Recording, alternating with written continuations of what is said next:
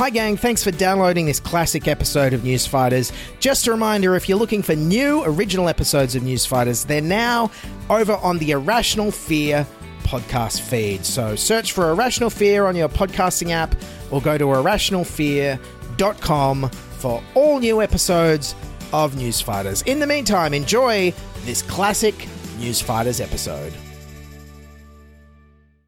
Sans Pants Radio, Australia's most biased podcast network. This is Newsfighters, where we fight the news so you don't have to. With Dylan Behan. Hello, Fighterers. I'm video editor and satire nuisance boy Dylan Bain. Welcome to Newsfighters for today, April the 22nd, 2021. Not a very funny episode this week, you know, for a change, as I'm looking at the depressing COVID situation spiraling out of control for our northern cousins up in Canada. Stick around. Later on, my interview guest is Jonathan Goldsby, news editor from the news website Canadaland. Now, for those of you listening overseas, we've been very spoiled in Australia recently in regards to COVID, as we've largely contained it to within our hotel quarantine system, with only the odd case popping up in the community here and there. The first local COVID case after 55 days of a virus-free community. For the first time in 9 months, life looks almost normal. A raft of COVID restrictions rolled back today. Victoria has reached 28 days of no new COVID cases, effectively eliminating the deadly virus. Yes, and thanks to there being no community transmission and ubiquitous and compulsory QR code contact tracing everywhere, things are more or less back to normal here, even if we're probably not going to get vaccinated till the end of the year at the earliest. No masks are legally required anywhere. Indoor theatre capacity is back to 100%. Nightclubs have reopened, and my gym in Sydney has been open uninterrupted since last June, which means I've gone at least, once or twice since then. And with the UK and USA starting to reopen thanks to widely successful vaccination campaigns there, it might appear to us here in Australia that COVID is more or less getting under control in the entire Western world. Well, sadly, that's not the case, with news like this coming out of Canada this week. Across Canada, the 7-day average for new daily cases hit an all-time high today, more than 8,680. Canada has surpassed the United States as far as cases per million people. Doctors in Ontario say their intensive care system is in danger of drowning. As field hospitals and treatment tents pop up in major centres. Our children's hospitals are now admitting adults as patients, and this has never happened in Ontario before. It's never happened in Canada before. It's horrifying stuff, reminiscent really of the horrific first wave that happened last year in Italy and New York, and it's playing out in a rich first world country famous for its socially democratic liberal values and universal healthcare, which has a very similar parliamentary system and population spread to us here in Australia. And you can tell it's getting super serious when it's even disrupting their national religion. The Vancouver Canucks are dealing with a growing outbreak of COVID-19, raising serious questions about the rest of the season. 1 week after the outbreak began, only 4 players on their active roster haven't caught COVID. But seriously, part of what's behind this unfolding catastrophe is the spread of highly contagious new variants from overseas in their most populous province, Ontario, home of Canada's biggest city, Toronto, where I used to live. Where dangerous variants now account for 70% of all new cases. But as rollouts begin to accelerate, there's a crushing reality that those vaccines are too late to stop an explosive third wave driven by variants. The variants are ahead by a mile. With these deadly variants taking hold in Ontario, we simply can't be too cautious. And that guy there is the man responsible for this disaster currently happening in Ontario, Premier Doug Ford. Now, if that name seems familiar to you at all, it's because he's the brother of the former mayor of Toronto, Rob Ford. You might remember him. He's famous for saying this. There has been a serious accusation from the Toronto Star that I use crack cocaine. I do not use crack cocaine, nor am I an addict of crack cocaine. Closely followed by saying this. Have I done drugs? Yes, I have. Yes, I have smoked crack cocaine. Probably in one of my drunken stupors. Now, no surprises, he was such a disaster as mayor that he was stripped of all his powers before sadly dying of cancer in 2016. But then, 2 years later, the people of Ontario went, you know what this province needs? A new political dynasty based around that crack-smoking mayor guy. And in my limited looking at Doug Ford, I think I figured out his appeal. He's a very conservative, folksy politician in that he says the word folks a lot. But folks, the situation is still very, very serious. And folks, I just can't stress this enough. You know, folks. And folks. Hi, folks. Folks. My friends. Guys, let's just get through this. We're all in this together. Yes, but his folksy charms haven't been cutting through lately, as the province's 7-day average of cases has been topping out at around 4,000 per day and hasn't been below 1,000 cases a day since November. Ford has also been widely criticised for seeming to favour business interests over stricter health measures while trying to fight the pandemic. You know, we're trying to, as I mentioned yesterday, Rob, we're trying to have this happy balance, and it's extremely hard. You know, I'm going to be frank. People are tired. I'm telling you, they're tired. They're exhausted out there. They need a little bit of fresh air. I hear it, Cynthia, every single day, more than once, about restaurant owners, you know, calling me up, and it's heartbreaking. In February, scientists saw these dangerous, more contagious variants on the horizon. And instead of staying locked down, as the scientists wanted, Doug Ford instead pushed to reopen the economy because, you know, his buddy owns a restaurant. Tonight, top doctors in Canadian COVID hotspots plead, keep us locked down.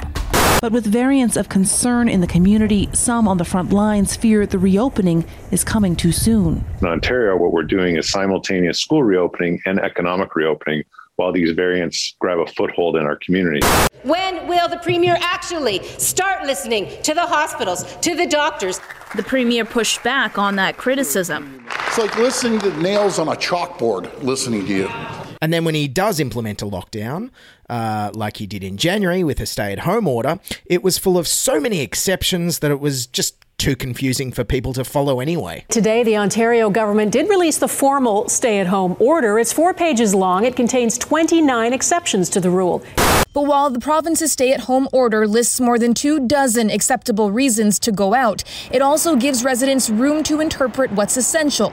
And the government has just simply not defined the meaning of the word essential. What can we do, what we can't do?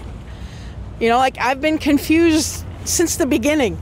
I am not confused. Essential means you have food, you have air to breathe, you have the drugs that you need. Yes, but turns out not all the drugs you need. Ontario's famous weed dispensaries were deemed to be essential and then were reclassified as non-essential. I mean, please, don't make things any more confusing for hipster Toronto stoners than it already is. I mean, they're all still coming to terms with the broken social scene hiatus of 10 years ago. All this confusion over what's essential and what isn't essential reminds me a lot of our Prime Minister Scott Morrison last March when he couldn't define what was essential except to say, maybe jigsaw puzzles for the kids. Sure. I'll give you an example. Our kids are at home now, as are most kids, and Jenny went out yesterday and bought them a whole bunch of jigsaw puzzles. I can assure you over the next few months, we're going to consider those jigsaw puzzles absolutely essential. Yes, thank God Scott Morrison hasn't had any real power because he's always sounded very Fordian, trying to open things up even when it wasn't safe to do so. You don't protect your economy by continually shutting things down. Australia was not meant to be closed. Australia was meant to be open. What success is that we live alongside the virus, we deal with the challenges that come along, we keep opening up the economy. Okay, so back to Ontario. To try and clear up any confusion over that stay-at-home order in January, Doug Ford issued a video of himself saying stay at home in multiple butchered languages that felt like a bad TikTok video comedy sketch. Hi folks, there's one thing that's uniting all of us in Ontario, and that is stay at home. Restez à la maison, dai jolly, low fun, hi okay, stare e casa. Woof. Jeez, I haven't heard French that mangled since our former Prime Minister Tony Abbott tried to speak it to school kids. Je m'appelle, vous appelle Louise. I'm just trying to remember my schoolboy French.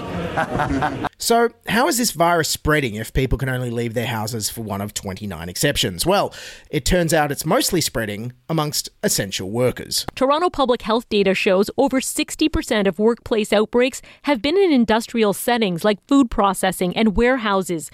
An Amazon Canada facility in Brampton, Ontario, has been brought to a standstill by an outbreak of COVID-19. Hundreds of employees have tested positive in recent weeks. While few people advocate shutting down these facilities fully, many say a problem is that people are coming to work sick, fearing the loss of wages or their job. So all the experts are saying the single biggest thing that could save lives and stop the spread right now is easily accessible, mandated paid sick leave from the province. Something Doug Ford is strongly against, probably because his buddy owns a restaurant. Intensive care doctor Kwadwo Karamantang is one of many calling for the province to provide paid sick leave, saying for lots of essential workers, no sick leave protection means they're not likely to get tested. Often these groups have multi-generational homes. The Premier consistently calls for Ontarians to take personal responsibility, but he is, I think, not taking responsibility himself in asking Ontarians to stay at home, but not implementing the supports that they need to stay healthy. In response to all these calls for sick leave this week, Doug Ford instead decided to step up and close kids' playgrounds. Outdoor recreation amenities like golf courses, basketball courts, soccer fields, and playgrounds will also all be closed. Even provincial advisors pointedly declared inconsistent policies with no clear link to scientific evidence are ineffective. In some ways, parks have come to symbolize what critics call the disconnect between what public health experts have recommended and what the Ford government has done. And if all these containment measures weren't botched enough, then there's the vaccine rollout. Doug Ford is rejecting suggestions that people in his province are confused about how best to get vaccinated. There are those who are complaining that it is disorganized, hard to figure out. In addition to eligibility questions, many are still wondering how to even go about booking a shot. Yeah, when you consider the different ways there are to book an appointment, yes, there is a main provincial portal which works for some people in some parts of the province of some ages, but if you're at least 55 and you go through a pharmacy, you book through them directly. In some cases, pharmacies are allowing people just to show up and get a shot on the spot. Separately from all that, some hospital networks are allowing people of certain ages to pre-register when booking will be made available to them. And in other parts of the province, the government is telling people not to book in advance, just to show up when the clinic comes to them. So yes, it can get confusing, Adrian. True fact. I checked, and to book a vaccine appointment in Ontario, you literally have to ring around pharmacies on the telephone like you're organising a dinner party in 1987. So, faced with this constant onslaught of confusion and criticism, Doug Ford has resorted to his default position, blaming absolutely everybody else. This week, it was Justin Trudeau and the federal government for the vaccines. Would we be in this position if we were getting 300,000 vaccines back in February, like the rest of the world? The answer is absolutely not. The feds need to get us vaccines, bottom line. And in March, he blamed young people for being on the street. And I got a message to the young folks. Guys, this party's not over, you know what I mean? So I just can't stress it enough. You go down the street and especially in Toronto, you just can't. Guys, we got to watch it. This is serious. So please follow the guidelines. I mean, the only person who should get in trouble for their behaviour on the street is Billy Eichner. Miss for $1. True or false? True or false? Say it!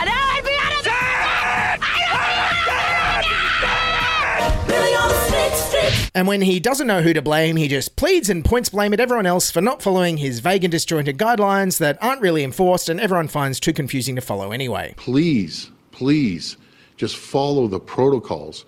Guys, get it together, because we're at a critical stage. I can't stress this enough. Please follow the protocols. You go by the parks, and it's like business as usual. I just don't understand it. I've been up here ringing the alarm bells.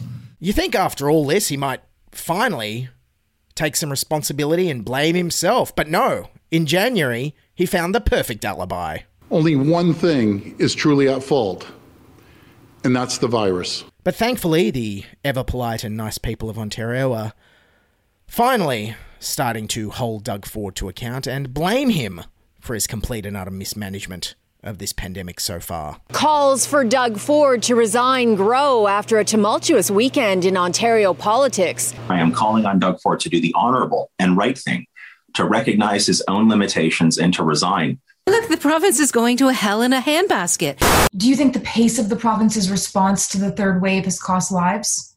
At this point in time, there's absolutely nothing that would allow me to conclude otherwise. I love that even when they're incredibly pissed off, Canadians still manage to sound delightful. Look, the province is going to a hell in a handbasket. All right, look, Doug Ford might be a Trumpian idiot out of his depth who can't communicate clearly, prioritise business and his donors over the health of his constituents, doesn't seem to be able to grasp what the term exponential growth means, and really hasn't been held to account for his chronic mismanagement of this pandemic that's resulted in the deaths of 7,000 Ontarians, as well as mass unemployment, endless lockdowns, and the closure of countless businesses. But hopefully, when he faces the voters next year at the polls, the people of Ontario won't stay at home. Restez à la maison. All right, now that's just my dumbass view of Doug Ford from thousands of kilometres away on the other side of the world. But coming up, I have an actual Doug Ford expert on the ground in Toronto. Stay tuned. Mother's Day is around the corner. Find the perfect gift for the mom in your life with a stunning piece of jewelry from Blue Nile. From timeless pearls to dazzling gemstones, Blue Nile has something she'll adore. Need it fast? Most items can ship overnight. Plus, enjoy guaranteed free shipping and returns. Don't miss our special Mother's Day deals. Save big on the season's most beautiful trends. For a limited time, get up to 50% off by going to BlueNile.com. That's BlueNile.com. Hey, I'm Ryan Reynolds. At Mint Mobile, we like to do the opposite of what Big Wireless does. They charge you a lot, we charge you a little. So naturally, when they announced they'd be raising their prices due to inflation, we decided to deflate our prices due to not hating you. That's right. We're cutting the price of Mint Unlimited from $30 a month to just $15 a month. Give it a try at mintmobile.com/switch. $45 up front for 3 months plus taxes and fees. Promo rate for new customers for limited time. Unlimited more than 40 gigabytes per month. Slows full terms at mintmobile.com. When you need mealtime inspiration, it's worth shopping Kroger, where you'll find over 30,000 mouth-watering choices that excite your inner foodie. And no matter what tasty choice you make, you'll enjoy our everyday low prices, plus extra ways to save, like digital coupons worth over $600 each week. You can also save up to $1 off per gallon at the pump with fuel points. More savings and more inspiring flavors make shopping Kroger worth it every time. Kroger, fresh for everyone. Fuel restrictions apply.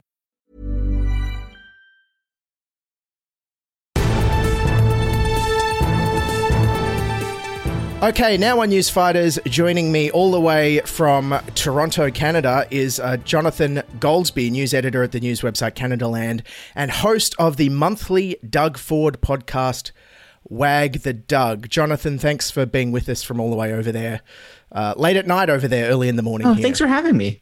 I guess, just for a bit of background though, how did Doug Ford get elected? What was his appeal? I mean, there are a lot of different layers you can break it down, and sometimes it really is just as simple as a few things that can get politicians pretty far in any given circumstance, which is to say, he has charisma and a willingness to lie. And any political candidate, when they're completely willing to untether themselves from any responsibility to reality, not surprisingly, has an advantage over candidates who feel some sort of, responsibility, whether it's ethical or moral or what, to, reflect how the world actually is. And, when you're willing to say anything, and in his case, just not even release a platform, it's not surprising that you can get elected. He had name recognition, he had profile. The previous leader of for 15 years in Ontario, the Liberals, which was the centrist party here, was in power.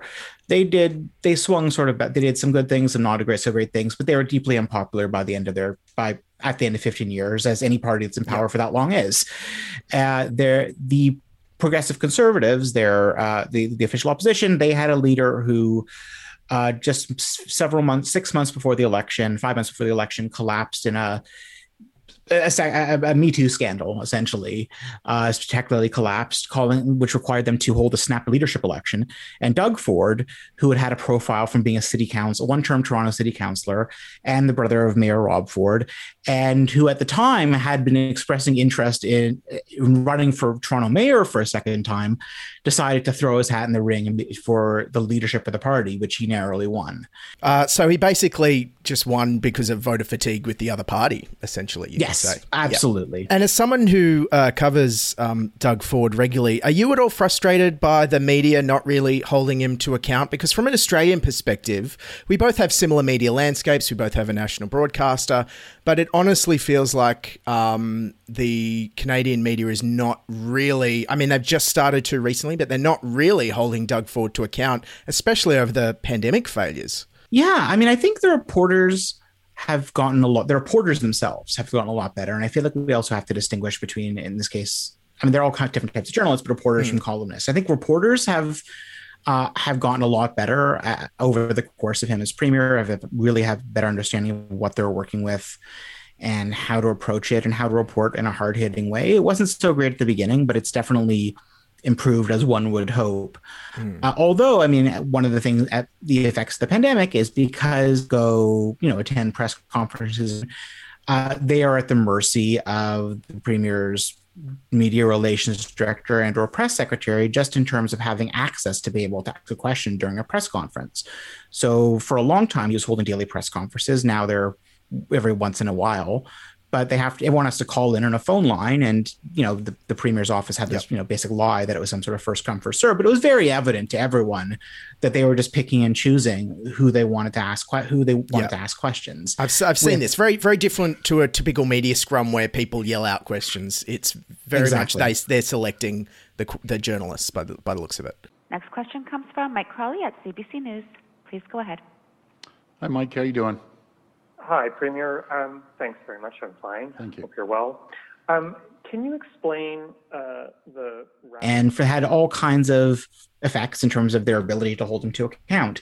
And then on the other side, with columnists, it's been terrible. It's once again, like very, very recently, it's gotten a bit better, but no one or so few of them have really attempted to look at it or look at him or look at his behavior in any sort of context, other than frankly just comparing him to the States and saying, well, it could be worse. Yeah. And once again, like now that the States is in many respects doing better, it's caused this crisis.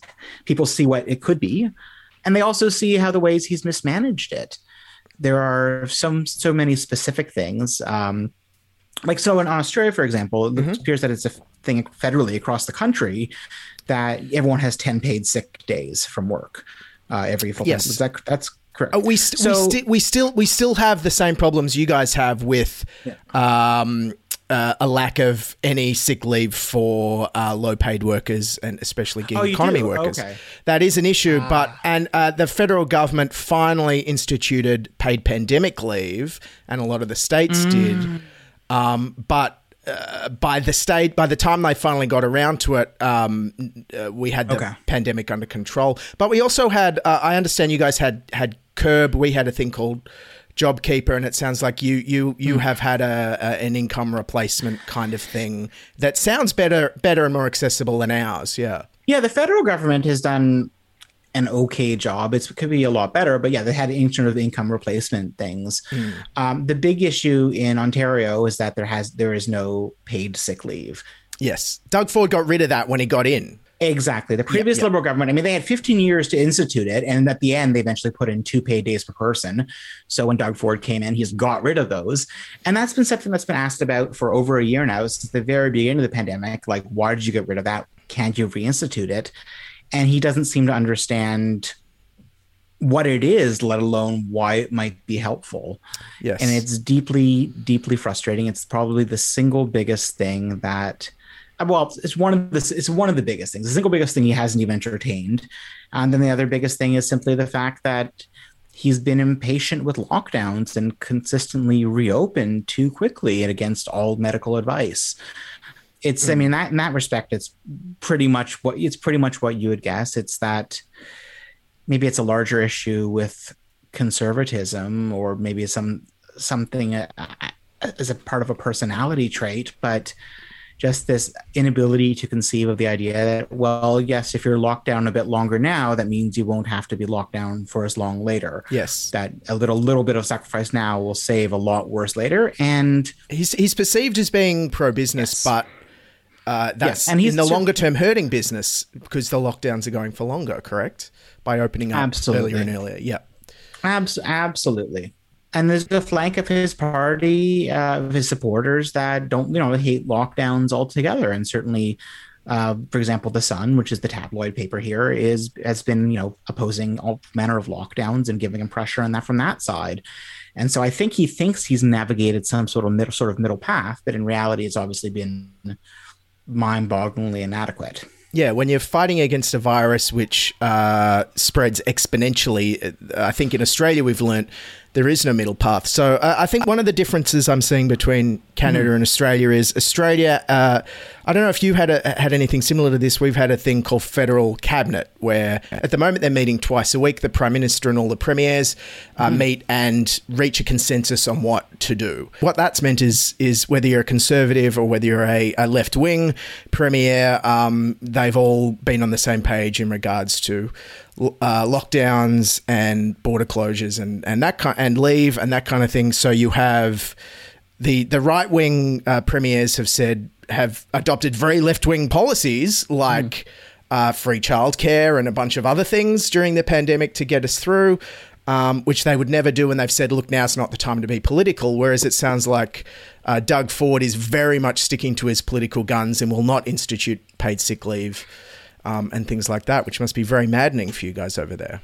Yeah, absolutely. I mean, there's, to my knowledge, there's no regular structured communication between the provinces and the federal government akin to that at all. Right. They've met here and there.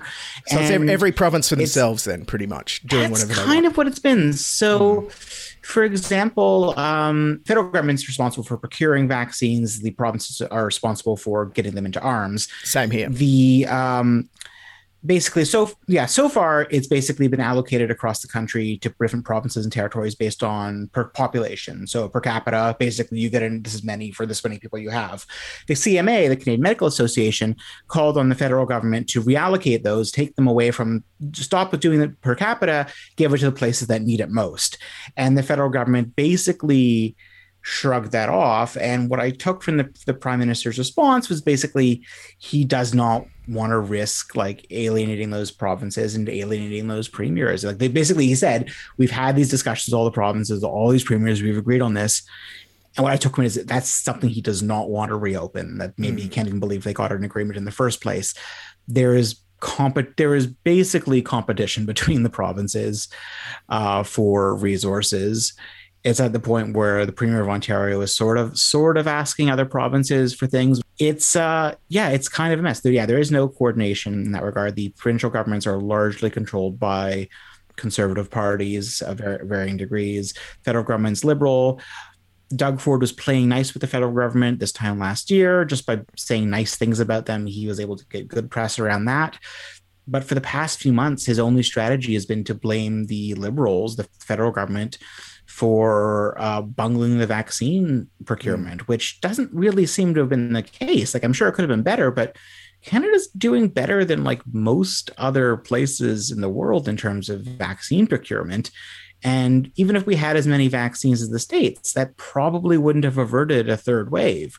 But you are doing better than us with the vaccines. I saw you guys just got, I think, 8 million Pfizer doses in the next 3 months. We're not getting Pfizer till the end of the year. So it's looking like we're not going to be vaccinated till the end of the year. So we're very much behind on that front. And then what's been the attitude to Trudeau? It feels like he's just standing on the sidelines while the provinces run amok. Is that more or less what's happening? Are people begging for him to have some leadership here, or is there nothing he can do really?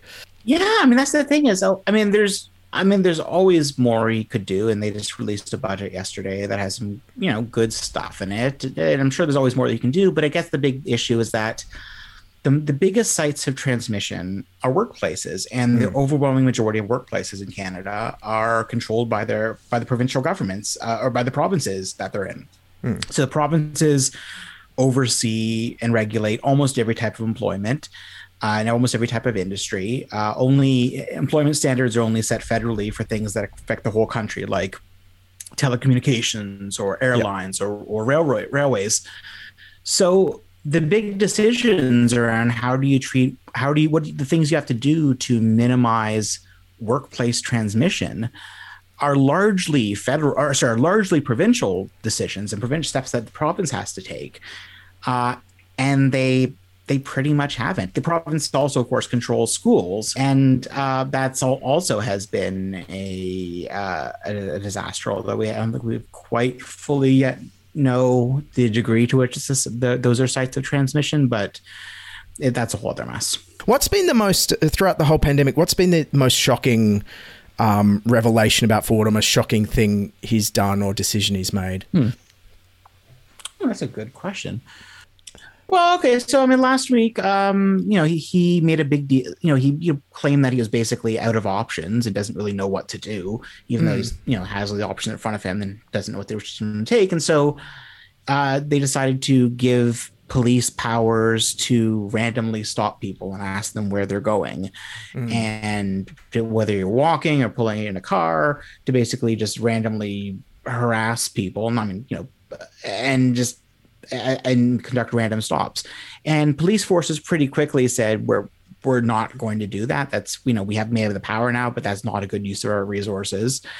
And it was just like, they did it's offensive on a civil liberties level, and it was surprising that police forces were pretty much openly not defying it, but basically rebuffing it.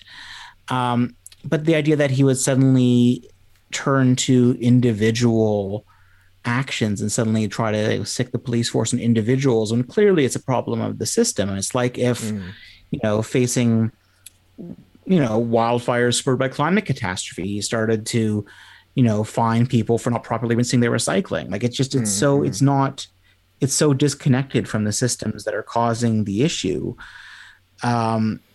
That's the thing. That's the thing with him. And that's his thing of this whole approach the whole time, is it's as though it's about the actions of individuals and not about actually addressing the conditions that are allowing COVID, that will have allowed COVID to get out of control in the first place. Okay, and just finally wrapping up, a lot of people have finally started calling for Doug Ford to resign this week, including the Washington Post. What do you think is the likely outcome from this? Will he step down? I mean, his brother Rob never stepped down from being mayor. They just stripped him of his powers. Could something similar happen here, or is he going to just fight the next election next year? Yeah, no, it's very, just like his brother, it's very hard to imagine a situation in which he voluntarily leaves office before the end of his term. I think it's hard to imagine a situation in which he's not reelected, frankly. The election's about a year from now. And there's a whole other series of reasons for that, but most largely, once again, based on the weakness of the opposition.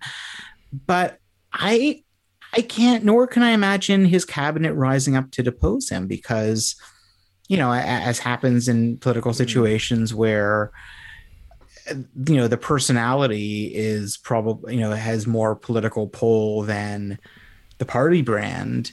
Very Trumpian. I don't think Trumpian. Exactly. I don't think they would do that. I guess I could check Twitter after this and see that something's happened, but I honestly don't see him going anywhere. And it's also hard for me to envision the sequence of events that would have to happen in order for him not to win the most seats in the next election. Good old first past the post, hey? Yeah, Exactly. Exactly. Jonathan, scary stuff. Best of luck to everyone in Ontario. We're all thinking of you guys over there. And do you want to plug Wag the Doug and whatever else you'd like to plug at your end? Sure. Yeah. If anyone else in Australia is interested, Wag the Doug is Canadaland's monthly Ontario politics podcast that I co-host with Alison Smith. You can find it, Apple Podcasts, Spotify, all the places one obtains podcasts. Usually comes out maybe the third week or so every month. We have a new episode out this week about how the incumbent Progressive Conservative Party, that's to say Doug Ford's party, has been so successful at raising so much money during a pandemic, and how those contributions that he's received seem to be informing his government's life and death decisions. Politics fans, I love this podcast. Anyone interested in Canada and Ontario, it's fascinating stuff. Jonathan, thanks for being with us. Oh, thanks for having me.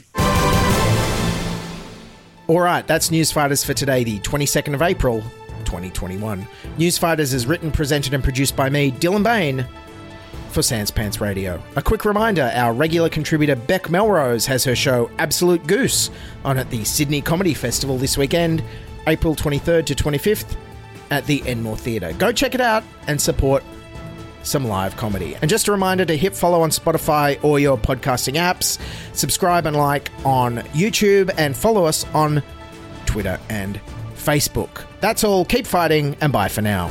This is News Fighters, where we fight the news so you don't have to.